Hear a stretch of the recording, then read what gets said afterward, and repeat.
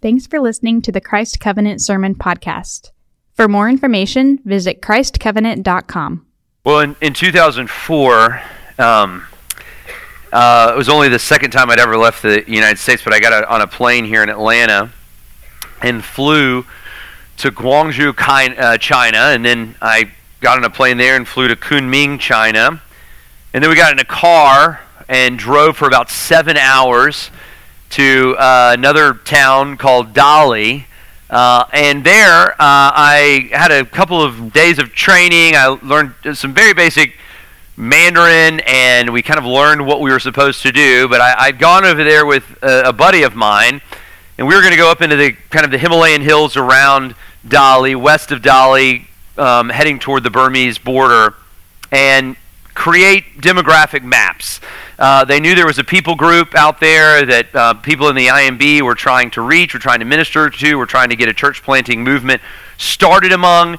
And so my buddy Barrett Fisher and I went out to go find these people. And so we would take a car from Dali as far as we could go. This is as far as I'd ever been away from home, and still to this day, the farthest I'd been away. And we'd take this car up as far as we could take a car, and then we'd start walking. And most of these villages that we would get to were only accessible on foot. And so we had to hike over these hills and through these mountains, and we'd come across these little towns. And it was amazing. It was an amazing trip. And it was an amazing thing to experience, and it was amazing to connect with people. And, we didn't really know a lot of Mandarin, just a few basic phrases, and I don't really remember any of it. The only phrase that I do remember is, because we always said it, was Womanchu Pashan, Kan, Waniwan, Shwabian, which means, people would ask us, what are you doing? And so we always would say that just like on repeat, and which means we're hiking, we're looking around, we're having fun, whatever. That's what that's what that means. And so, but it was a great trip, and at one point Barrett got sick. He got sick in this little town called Jigai, so we were held up there for a couple of days. And so, when you're just like there and you don't really know the language, and we didn't have books or anything, there really just wasn't much for me to do. But our ace in the hole to connect with the folks was to play Mahjong. You all know the game Mahjong? Well, out in China, it's big. I mean, it's everybody plays Mahjong. And so guys would just sit around and smoke cigarettes and play Mahjong. And so that's, what I did for a couple of days with them. And just to create company and just be there. Of course, I wasn't really talking with them, but I did, develop a pretty mean Mahjong game skill. But I think about these guys living in these remote places, so far from here, such a different life than obviously, I have and that I had grown up with before that. And as I think about them, I certainly remember some of them. I hope that some of them remember me. I'd like to think that they say, remember that guy that played Mahjong with us for a couple of days? He was pretty good in Mahjong. But ultimately what I wanted for them and why we were there, we were just giving demographic information to the International Mission Board, but ultimately what I wanted for them was that they would come to believe this passage that you just heard. And they would believe that this passage, written by a Hebrew prophet thousands of years before them, in a place very far away from them, they would believe that this passage actually answers some of the deepest questions of their soul.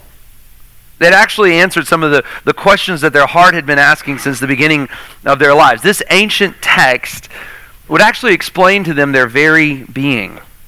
And so, for the same reason that it's important to them, and that I desperately wanted them to receive these words as words from God, I want us to receive them. These words are important to us here today. And so this year, we're going to be spending 12 weeks in the book of Genesis. We're not going to do it all at one time, but over the course of the year, 12 weeks, we're going to look at this ancient text. And of course, we believe that it's more than just an ancient text written down by an ancient prophet. We believe that these words come to us as the inspired word of God. And therefore, what Nicole just read comes to us today with the same kind of authority as if Jesus himself were speaking these words to us. Now, this passage in particular, Genesis 1 through 3, is one of, if not the most thought about, talked about, written about passages in all of the Bible. It's one of the most consequential passages written in really all of literature. If you think about, even this week, it became so apparent to me as I was doing study for this. There is so much thought. There is so much that has been said about this particular passage. And again, not just biblically. You relate this passage to all of literature ever written in any language. This is one of the most significant, consequential passages that's ever been written down. Now, a lot of recent talk about this passage, excuse me, is focused on the how of creation. How did this happen? How did this amazing thing that God created the world, how did it happen? Did it happen, and did it happen over a short period of time? Did it happen relatively recently, meaning just a few thousand years ago, or did it happen millions of years ago? Did it happen over 6 literal days? Was there an evolutionary process? Was there a long gap between the first 2 verses of the Bible, and so on and so forth? And of course, I'm not saying that those things are not important. They are important. They're good things to talk about. But I don't think that we've looked at this passage rightly. It's primarily not about how these things happened in a technical sense. This is not, if you look at this passage rightly, a journal entry into a technical science, journal. It's not written as such. It's a creative and beautiful narrative account. Some have even called it a song of creation. Now, it's not written in typical Hebrew prose, but there are all these song-like qualities to it. There's repetition throughout it. There was evening and there was morning the first day. There was evening and there was morning the second day. Even as Nicole was reading it, there's a rhythm about this passage that's beautiful and good. The phrase at the end of each day, and God looked at everything that he had made, and it was good. It was good. It was good. Even how the passage begins is interesting. If we're able to read it in the Hebrew, it begins with rhymes. For example, the passage, "The earth was formless and void," in Hebrew is a rhyme. The passage, "Darkness was over the face of the deep," is a rhyme. "The Spirit was hovering over the waters," is a rhyme. So before we get to the how of creation, and I think that is important for us to think about, I want us to think today about what the prophet was trying to say. He's trying to say a lot here. And there's so much packed into this passage. But for the time that we have, I just want to look at 5 things that I believe the prophet Moses is trying to instruct us, by the power of God, trying to instruct us with 5 lessons from Genesis chapter 1. The first that we must hold on to, it's so important to take away from this passage, is the lesson of authority. In the beginning, God created the heavens and the earth. I said this in the Understanding Everything series, but this passage, Douglas Wilson said, who's a pastor, is the most offensive verse in all the Bible. Now, you didn't think so, right? I mean, we are more ashamed of other verses. Verses that talk about killing or human sexuality or the wrath of God or whatever it may be. But Wilson says, and I think he rightly says, this passage is the most offensive. Because this passage establishes who's in control. This passage establishes authority. The world is not about you. You don't get to decide what is good or bad. You don't get to decide what is right or wrong. You and I are simply a part of creation. God is creator. He was in the beginning, and he created. And if you've ever looked, it's interesting too, if you've ever really looked critically at some of the non-theistic or atheistic kind of versions of creation, so much of it is contradictory science. So much of the presuppositions are based on so much of the science is based on presuppositions that has later been declared, well, that's not actually what we meant. It's been rejected. And I think so many of these efforts to remove God in the account of ordering and creating the world are just simply that. They're efforts to remove God in the ordering and the creating of the world. Because the Bible makes this clear, that God is in control. That God is before all things. That everything that ever was, everything that ever is, everything that ever will be, is because God is allowing it to exist. Everything in all of creation is dependent on God. Only God is independent. The earth, the stars, the idea of light, the fact that there is light and darkness, the fact that there is time, all of these things flow from the creative mind of God, who is more than all things and who is before all things. In the beginning, God. He created, He formed, He spoke, and the world was made. Now, in the beginning, there was no question of authority, right? People, Adam and Eve, I like to think of this. Adam and Eve knew who was in authority from the very beginning. The Bible, even when talking about the creation of man, and I even like the imagery of it, it says that God breathed life into Adam. And I like to think of that. The first thing that Adam beheld, the first notion that Adam had as he opened his eyes in life was God. All of the questions of who am I, where did I come from, what's life all about, it was all answered. As soon as he opened his eyes, there was no confusion. He could see God. He could behold God. The man and the woman could behold God clearly without any lenses, without any confusion. And they could see by beholding him that he was true and that he was right and that he was real and that he was in control. But for us today, it's harder. For those guys that I was playing Mahjong with back in 2004 in China, it's harder. There's a lot of different accounts that we have to wade through now. There's a lot of different questions that people ask. We can be so blind to truth because of our sin now. And I think it's interesting that it's been said that people aren't even looking up anymore. Colin Hansen, who was here in October, gave this very interesting descriptor of where we search for knowledge. He said before the Enlightenment, when people sought to find out the great answers to the questions of the world, they looked up, right? They looked up. Where have I come from? What is going on? What does my future hold? People looked up. People looked up to find truth, to find authority, to find the answers. But of course, with the Enlightenment, with the kind of humanistic movement, we began to be more confident, not in what was up, but in what was in front of us. We began to look around, right?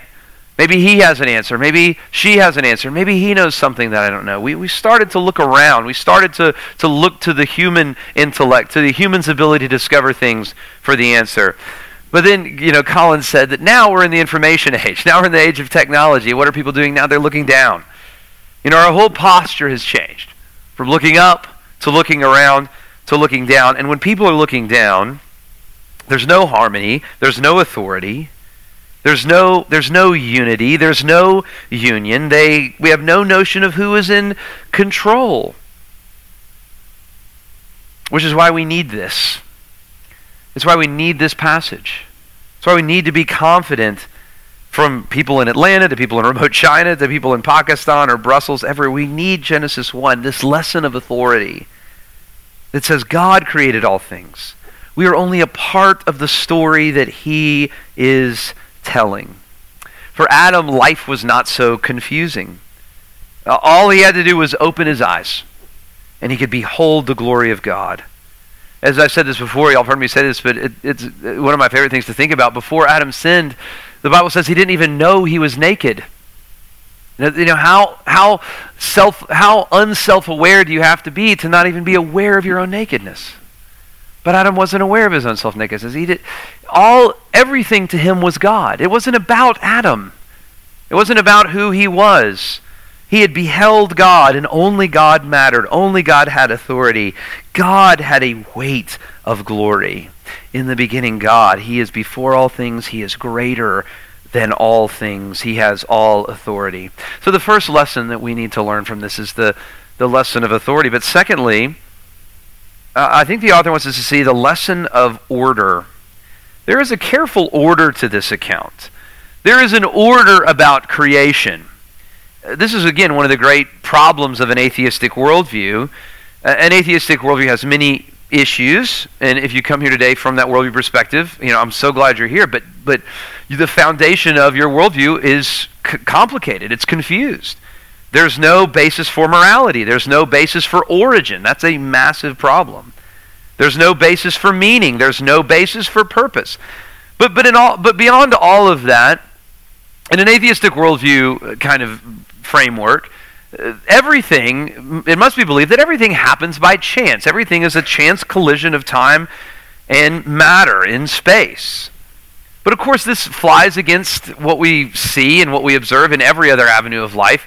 Anytime that you see design, anytime that you see order, anytime that you see something that is orderly, what do you automatically, and what have we tested for all time, what have we proven, I think you would say, is that there is an order. Where you see design, where you see order, there is an orderer. There is someone who is ordering these things. Order does not happen simply by chance.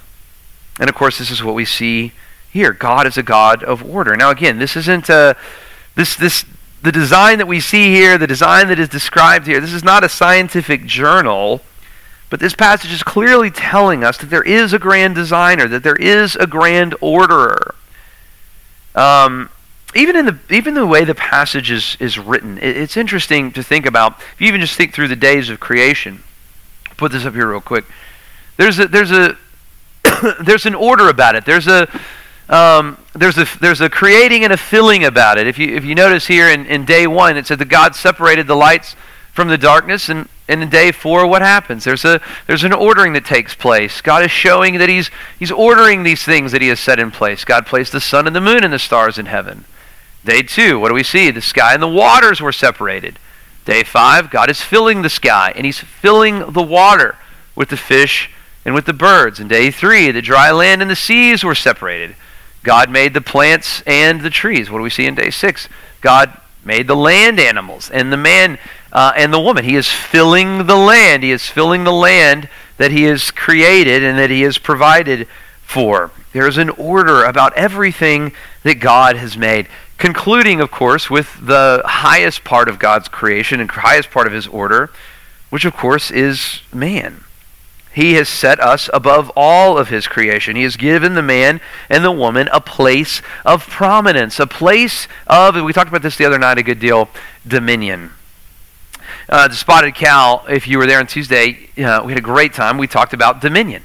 This thing that God has created, this desire, I think, that God has put in all of us to be people of dominion, to take dominion, to have dominion. Why do we want to have dominion? It's one of the reasons that men and women like sports so much, because sports is an exercise of dominion.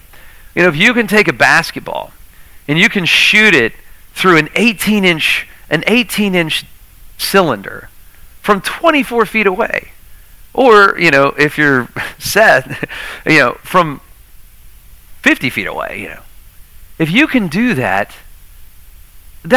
shows an amazing amount of talent, an amazing amount of skill, an amazing amount of dominion. You know, tonight is the Super Bowl. You don't get to the Super Bowl unless you have had dominion over this game. If you've had dominion over creation, if you're able to do things at an exceptionally high level. And I hope it doesn't happen so much tonight, but it probably will. Tom Brady is going to throw a 40-yard pass through a window this big under immense duress from some of the scariest human beings that exist. And when he does that, he will be exercising incredible dominion. And this is why we like sports. This is why work can be so exhilarating. It's an exercise of dominion. You're understanding order. When you work and you're doing a good job at your job, you are understanding the order that God has placed in His creation. You're taking dominion over the things that God has made, and He has made for you to take dominion over. If you think of the very first job, what do we see? We see Adam in the garden doing what? He's taking dominion over things that God had made. He's taking the raw materials of soil and seed, and He's putting them together. He's putting them together in an orderly way. He's crafting dominion over them. He's figuring out how to care for them, to get water to them. He's cultivating. In fact, that's where we get the word culture, right? He's creating culture in the garden. He's exercising dominion over the things that God has made, and He's producing a crop, and that is good, and that is right. There is something good about His understanding God's order and his exercising of dominion. And this is true of every job. If you're a builder, right? Some of you are builders.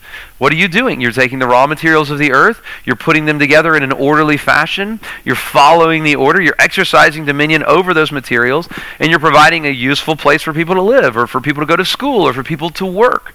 There's something that's exhilarating in that, right? There's something that feels great about that when we work.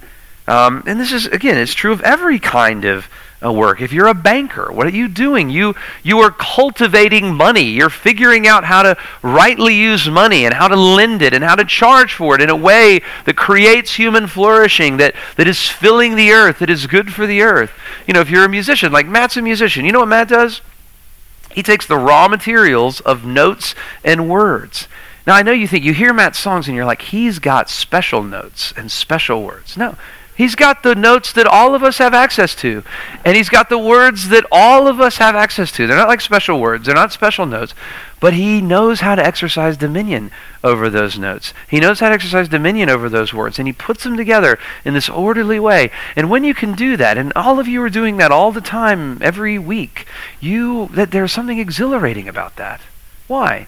Because that's how you've been made. That's what God made you to do. This is the order that God established.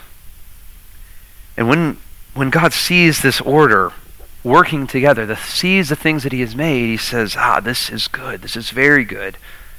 Which brings us to the third lesson, and that is the lesson of beauty. There's a lesson of beauty. There is good. There is right. We see this refrain, again, throughout the passage. It is good. It is good. It is very good.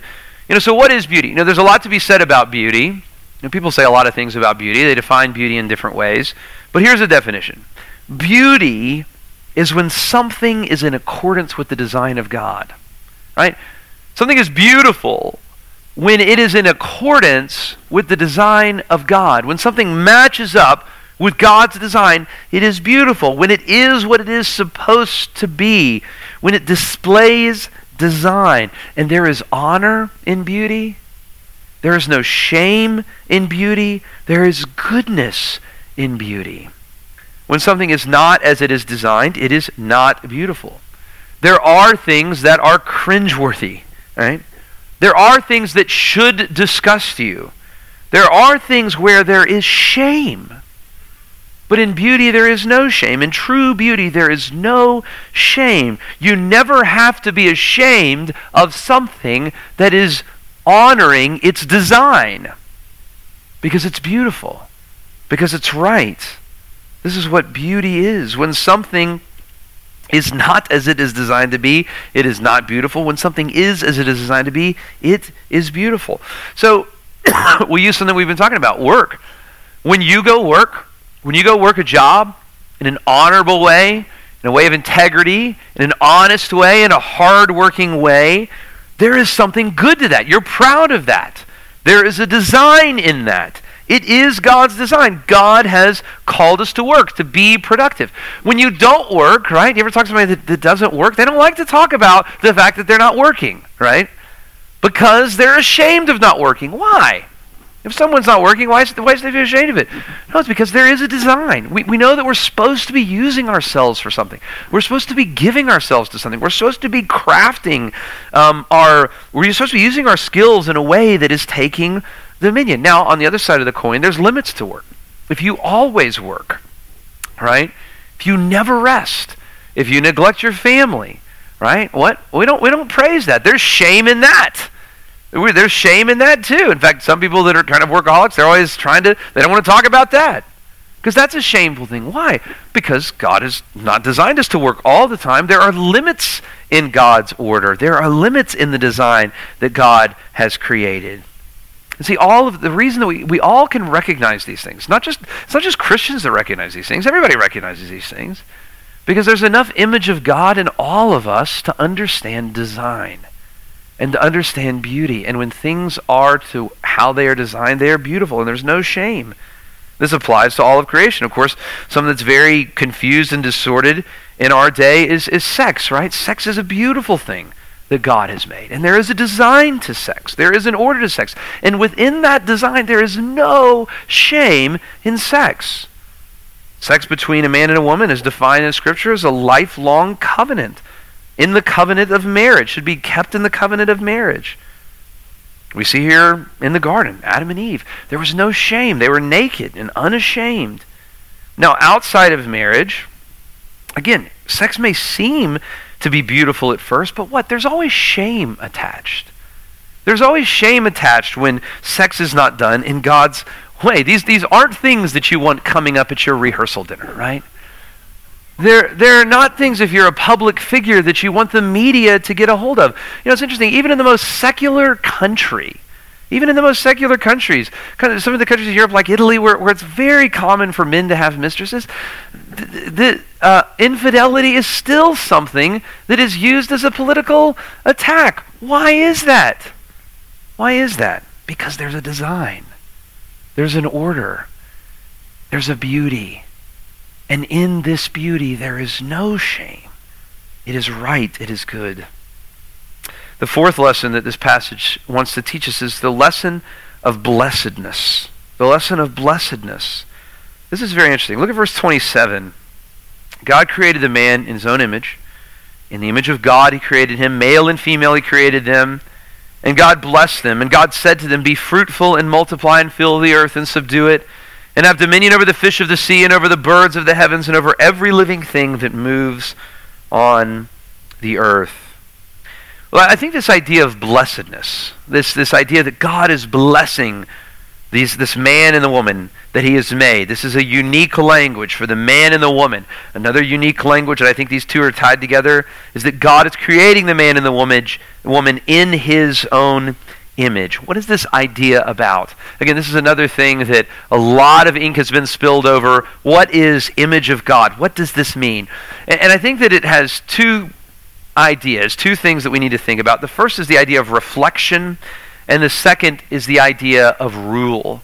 Image of God, or the blessedness of the man and the woman, has everything to do with reflection and rule. The way that you and I are made as human beings, ontologically, physically, emotionally, spiritually, in every way, the way that we have been made, God has made us with a special capacity to reflect his glory. Everything in creation brings glory to God. Everything in creation reflects the image of God and the glory of God.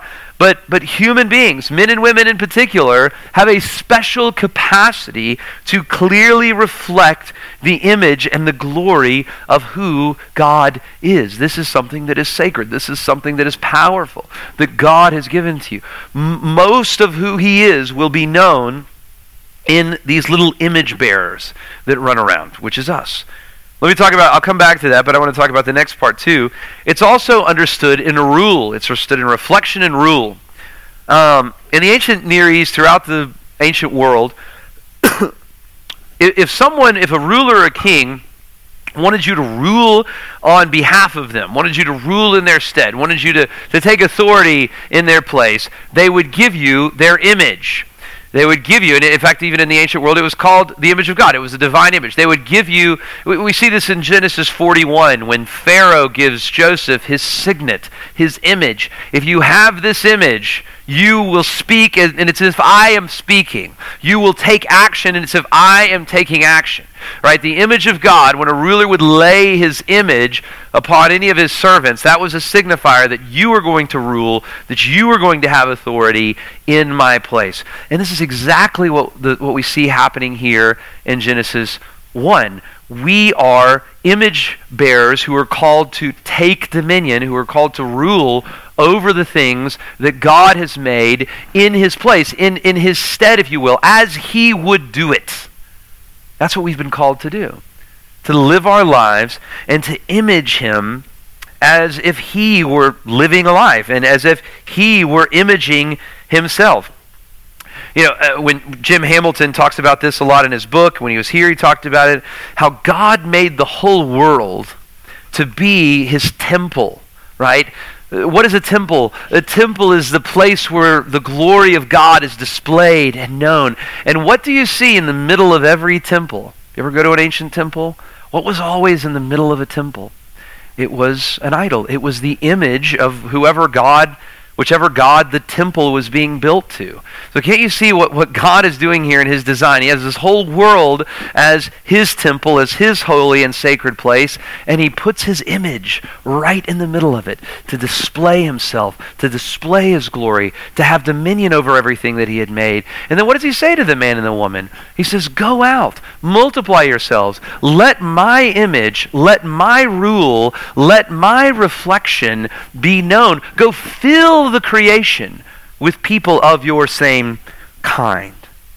There's a lot into this. There's a lot into this blessedness that we carry. And because of this, we believe that human life is a sacred thing. Because of this, we believe that human life is blessed in a unique way, that it is given to us by God. There is a glory about human life. Now, obviously, this has been something that's been talked about over the past few weeks. Recently it was the 40th or 50th rather, 40th anniversary of Roe v. Wade. And on the anniversary, well, that wouldn't be right, but the anniversary of Roe v. Wade, and on the anniversary, this legislation was passed in New York, broadening the limits of abortion, the right to abort, all the way up into the delivery of the baby. There's other legislation that's being discussed in different states right now. And so I want to comment on this. First, on policy, Christians, because we believe this, because we have rightly understood, we have Genesis. We have what I desired this man in China to have. These deep questions of our heart, God has given to us. And we know that there is a sacredness to who human beings are to be. We know that there is a blessedness in creation. If you're coming at it from an atheistic or secular point of view, it makes sense that you wouldn't see the value of human life. You wouldn't see the divine sacredness of human life. But we know God has told this to us. And so therefore, Christians should be the most pro-life people of all. And we should desire to protect God's image in every life, particularly in those that are most vulnerable among us. And of course, an unborn baby, who is more vulnerable than that? It's the most vulnerable kind of human. And so of course we should be pro-life in every way. But I want to say this doesn't just apply to our abortion policy. To be pro-life, to be truly pro-life, it matters in every aspect of your life. It matters how you treat people. It matters how you engage with people. It matters that when somebody's serving you coffee in the morning, that you look them in the eye and smile. It matters that you're kind to the person that's doing the menial task. It matters that you notice the person. This is what it means. This is also what it means to be pro-life. It matters how you drive. And another thing I want to say too is when we talk about these things, Christians, again, should be pro-life. For someone to be made in the image of God, people that don't share our worldview are still made in the image of God. Right? So when you come across someone that doesn't share your worldview, that doesn't view the world through a biblical lens, that doesn't mean that they're somehow less than human. And so I think we should take a page out of the Bible here and live by it and realize that everybody, even if they vehemently disagree with us, are still image bearers, still people made in the image of God. When a young woman, and I've sat in this chair, sits across from you in your office, who didn't grow up in a Christian home, who didn't grow up in a home where she was loved, and when that young woman is pregnant with a man that does not love her, in that situation, it's not a political situation. It's a human situation. And so, yes, of course, I want to respond to her with conviction and with truth. I want to help her to see what humanity is and what that life in her womb truly is. But I want to do that with a bit of understanding and love. And I think that we as Christians should understand that because we have such a high view of image of God, because we have such a high view of sanctity of human life, really every situation is a human situation, where we're facing the world, where we're representing Christ before a watching world. But we believe that every life, the most vulnerable lives, and even the lives that vehemently disagree with us, have been blessed by God and bear his image, and that God desires them to fill the earth with his glory. So the final lesson here is the lesson of completion. The lesson of completion. This is the part of the passage that's often forgotten. We kind of get to the end of chapter 1 and stop. I can't remember the guy's name right now, but the guy that kind of chopped the Bible up into chapter and verse, he messed up here. Chapter 1 should really end at the end of verse 3. And so I apologize on his behalf. But one of the most palatable days of creation is the seventh day. It's one of the most important days. It's when God finishes his work. And so don't forget the seventh day. And again, there's a lot to be said even about this idea of rest, of completion. But let me just say two things. First of all, there's a kind of a thought I have on science, and then secondly, on story. It's been interesting as I've kind of read through this, chipped away at it. And again, I'm a theologian, I'm not a scientist. But I've tried to chip away at just trying to understand Darwinistic thought, evolutionary thought. And it's interesting. Stephen Gould, famous kind of atheist, dealt with these things. He wrote this in The Panda's Thumb. It was one of his famous works. He says, this is fascinating. He says, Darwin's argument still persists as the favorite escape of most paleontologists from the embarrassment of a record that seems to show so little of evolution directly. In exposing its cultural and methodological roots, I wish in no way to impugn the potential validity of gradualism. So he's saying, like, the idea of gradualism, the idea of one species kind of morphing into the next, he's saying that's potentially a good idea. For all general views have similar roots. But then he says, this is Gould, this is a defender of atheistic kind of worldview. He says, I only wish to point out that it was never seen in the rocks. Paleontologists have paid an exorbitant price for Darwin's argument. We fancy ourselves as the only true students of life's history, yet to preserve our favorite account of evolution by natural selection, we view our data as so bad that we almost never see the very process we profess to study. The history of most fossil species includes two features, particularly inconsistent with gradualism. Number one is stasis, that most species exhibit no directional change during their tenure on Earth. They appear in the fossil record looking much the same as when they disappear. Morphological change is usually limited and directionless. And then secondly, sudden appearance. In any local area, a species does not arise gradually from the steady transformation of its ancestors. It appears all at once and fully formed. Now, I'm not trying to open up a scientific discussion here. I know it's the end of the sermon. You're like, oh no, I thought we were almost done. But it is interesting. And I'm not saying that God has not set his creation in motion. Creation is moving, it's alive. But there's a certain notion in this account, and as Gould says, in the rocks, that there is a completion about what God has made. That God is resting from his creation. But secondly, I think there's a lesson about science, but there's also a lesson in the last three verses there about story. In most ancient understandings, most ancient accounts, there's a cyclical understanding of life. I think this was made famous by the Disney movie, The Lion King. The story goes round and round. It's told over and over, but Christians, biblical worldview folks, have a linear understanding of life, right? We believe that there's a beginning of life, there's a middle of life, and there's an end of life. And God, to remind us of this, gives us a Sabbath. Now the Sabbath is something, again, I'm telling you, there's so much to be said just in this one account.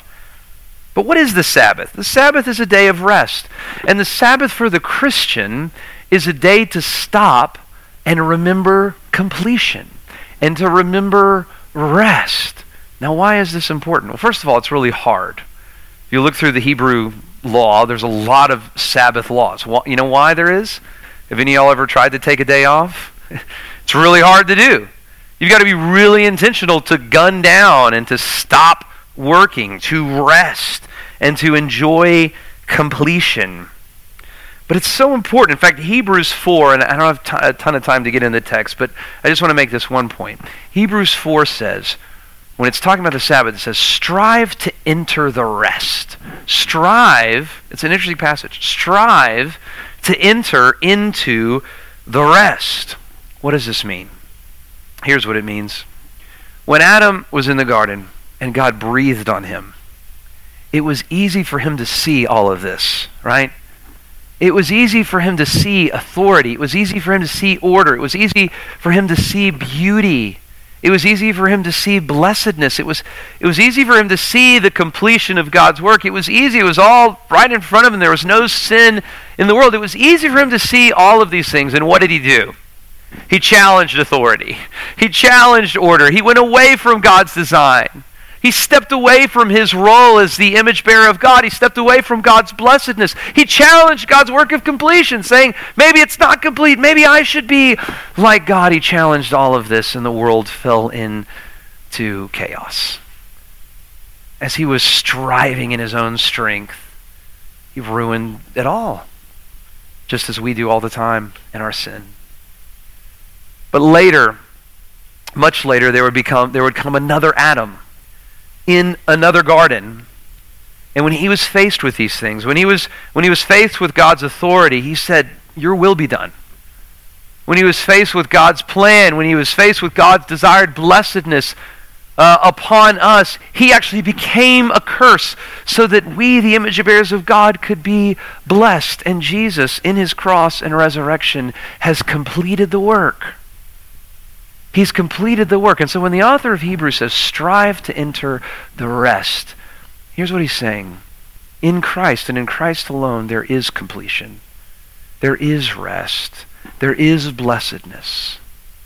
He realigns our hearts with God's authority. He realigns our hearts with God's beauty and God's order. There is rest in Jesus. And he is preparing for us. He's preparing for those of us who are in him perfect and full rest. The Sabbath day is just a little reminder every week that one day all will be complete and all will be well. And the work of God will be fully known and fully done, and he will be fully glorified.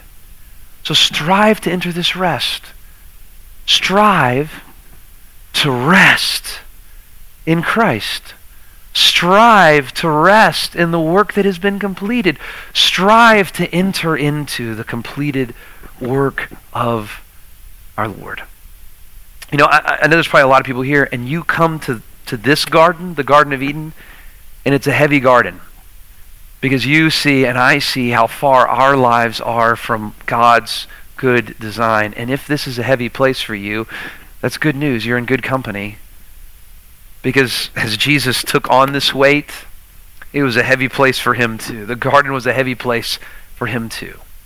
But he gives rest. He has completed the work. In his cross, he has paid for all our sin, all our inefficiency, all our inadequacy. And in his resurrection, he offers us life, complete life.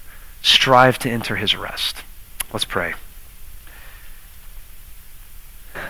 Father, I thank you for these ancient words that explain to us so much, that teach us so much, that give us so many lessons, that give us more than these 5 that we've considered today. But Father, I pray that as we meditate on your word, as we meditate on your scripture, Father, I pray that you would just teach us and build us and move in our hearts, that we would be a people who find your rest, that we would enter into your rest.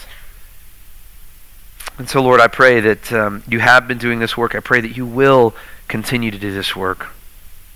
And I pray it for Jesus' sake and in his name. Amen. Thanks for listening to the Christ Covenant Sermon Podcast. If you have any prayer needs, questions, or comments about the sermon, we would love to hear from you. So please text us at 678-951-9041, or feel free to email Jason at jason@christcovenant.com.